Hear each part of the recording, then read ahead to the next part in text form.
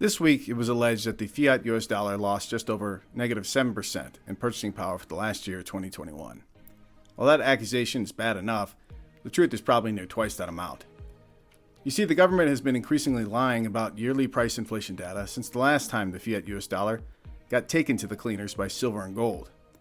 Since 1980, and increasingly so in the 1990s and to follow, the Bureau of Labor and Statistics has been rigging price inflation data to help its boss, the world's biggest debtor of all time, the US government, underpay promises it has increasingly never saved for. Even mainstream financial media are now having to report how silly some of the price inflation lies have become. Barron's reporter Randall Forsyth pointed out the following this past week. While the news stories trumpeted that this was the biggest yearly rise in CPI in almost 4 decades, the jump would have been much larger if the index was calculated with the formula used before 1982, which counted house prices to estimate homeowners' housing costs.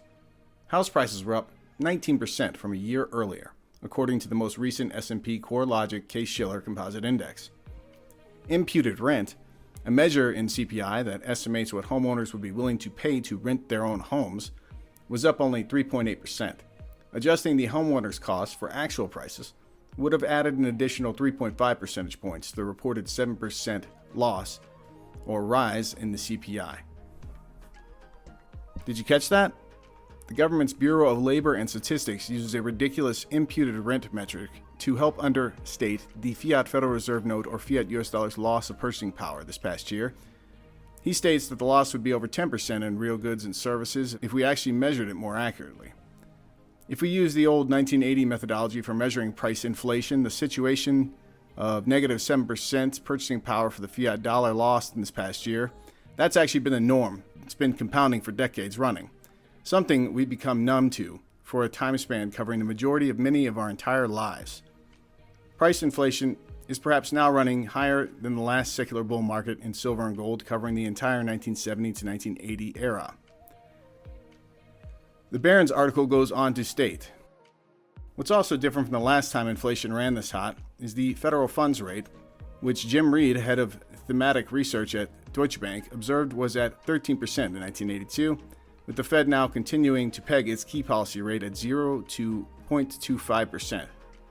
The real rate, after adjusting for inflation, is below anything seen during the Great Inflation of the 1970s and only comparable to the World War II era, he wrote in a client note. Deeply negative real rates equate to super easy fiat currency. And the massive price inflation we are now witnessing, it makes sense. We've blown out our fiat US dollar M2 supply on a percentage basis recently higher than ever before on historic record. And this all while the goods and services we need and require day to day have basically stayed the same or perhaps even shrunk through the last few years of the pandemic shutdowns.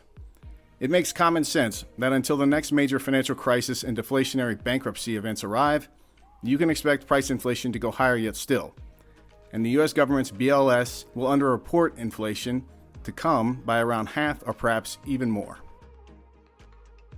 Hello out there, on behalf of SDBullion.com, this is James Anderson with your SD Bullion Market Update. Before we go any further, if you like this kind of content, be sure to smash the like button so we can get this algorithm to serve like-minded bullion bulls. As well, subscribe to our channel if you've not done so already. We're about to draw the winning email address for the 500-ounce 2021 Silver American Eagle coin giveaway, and we'll reveal that winner here in the coming weeks. Additionally, the excellent news is that we're again going to run a new 500-ounce giveaway contest in 2022. Click the link below to enter again. Raise your hand if you like free stuff. We were going to give away a free tube of the brand new 2022 Silver Eagle coins. Then we said, nah, make it 25 tubes. SD Bullion is at it again with the Silver Eagle Monster Box sweepstakes. How many coins are in a Monster Box? Let's just say one lucky participant is going to be showing off their best celebratory dance moves with 500 shiny new Silver Bird friends. So head over to sdbullion.com/sweepstakes for your chance to win.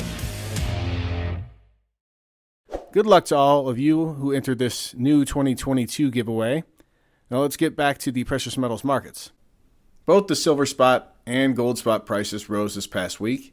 Silver closed near 23 an ounce, gold near 18.20 an ounce, while the gold-silver ratio fell lower to close at 79. If you've been following our SD Bullion market updates since late 2019, You probably recall that in September of 2019, the U.S. interbank overnight repo lending rate exploded to record high levels in the middle of that month.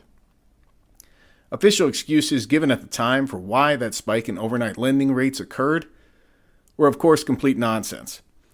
And this week, Wall Street on Parade reported that $2.7 billion in credit default swap failure essentially set off another 2008-like scenario where banks did not know who the losers were and therefore were not willing to lend with counterparties, of course not knowing at the time where other potential bankruptcy failouts might be. Wall Street on Parade further wrote, on September 16, 2019, exactly one day before the Federal Reserve would embark on its first emergency repo loan operation since the financial crisis of 2008, $2.7 billion in credit default swaps on a single name blew up. The dealers in those credit default swaps were the very same trading houses on Wall Street that sought and received tens of billions of dollars in repo loans from the Fed in an operation that grew to a cumulative $11.23 trillion before its conclusion on July 2, 2020. In just the last quarter of 2019, the Fed pumped a cumulative $4.5 trillion in repo loans into Wall Street's trading houses, according to the transaction data it released on December 30th of last year. That was before even one case of COVID-19 had been reported in the U.S. And here's just a quick screenshot of the September data, and you can see the explosion in repo loans that occurred on September 17th onward. Around that time in late 2019, we speculated on this SD Bullion channel that the repo loan spike and increase in the fiat Federal Reserve's balance sheet at the time likely had something to do with failing derivatives, stating that the rate we were on in terms of the Fed balance sheet explosion would basically double the balance sheet by the end of 2022. Now, it's hard to believe looking backwards, but the Fiat Federal Reserve actually doubled its balance sheet to over $8 trillion by the middle of 2021 last year. It's now closer to a reported $9 trillion to start this year, 2022. But with the Fiat Federal Reserve and U.S. Treasury still melded using special purpose vehicles under pandemic bailout cover, the truth could be well worse than all of this. I mean, if they transparently lie about inflation year after year, decade after decade, to all our collective faces, well, you might too also question almost all the market-sensitive data they publish ongoing. I mean, how many sets of unpublished books might they be running behind the scenes? Wall Street on Parade continues by citing the September 16, 2019 bankruptcy filing of Thomas Cook, the bankruptcy.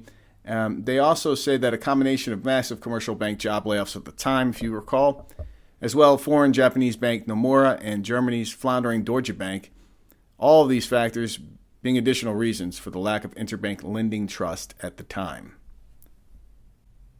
Every major trading house and bank on Wall Street is aware of the black hole that exists around derivatives, and that's why they ran for cover in 2008 and again on September 17, 2019.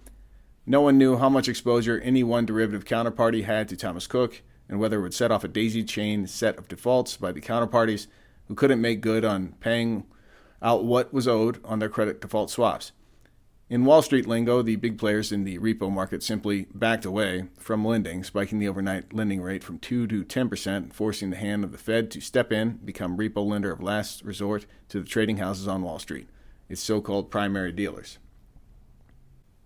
Basically, Wall Street firms that were derivative counterparties to the two firms that I mentioned, Nomura and Deutsche Bank, were even more anxious and fearful of extending loans to them in the repo market. And since no one on Wall Street had granular details on which other firms were major counterparties to them, everyone backed further away from each other.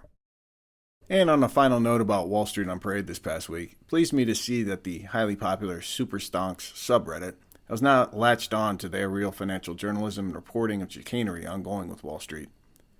This post, for instance, got over 40,000 upvotes, and the reader comments illustrated that the readers were universally sickened to learn the largest shareholders in the New York Federal Reserve are basically the same mega bank trading houses who've arguably been illegally bailed out since September 2019 onwards. We're talking about the likes of JP Morgan, Citibank, Goldman Sachs, etc. And while the mainstream financial media continues to fail in reporting these facts, it's also worth noting that Reddit has recently banned Wall Street on Parade link posts on their websites too. And so it remains that basically to learn anything important about what is really happening in the financial world these days, you have to do the work yourself. And often, what you're told by officials are half-truths or worse, outright lies. Moving on to the bullion markets this week. precious metals consultancy Metals Focus forecasted that physical silver investment demand for this year, 2022, will hit 300 million ounces. And while they cited increased demand in solar and other factors contributing, my hunch is they know that Indian silver demand is returning to robust pre-pandemic levels. And surveys out of India illustrate that many young people in India are choosing gold and even gold-plated jewelry over gold jewelry itself.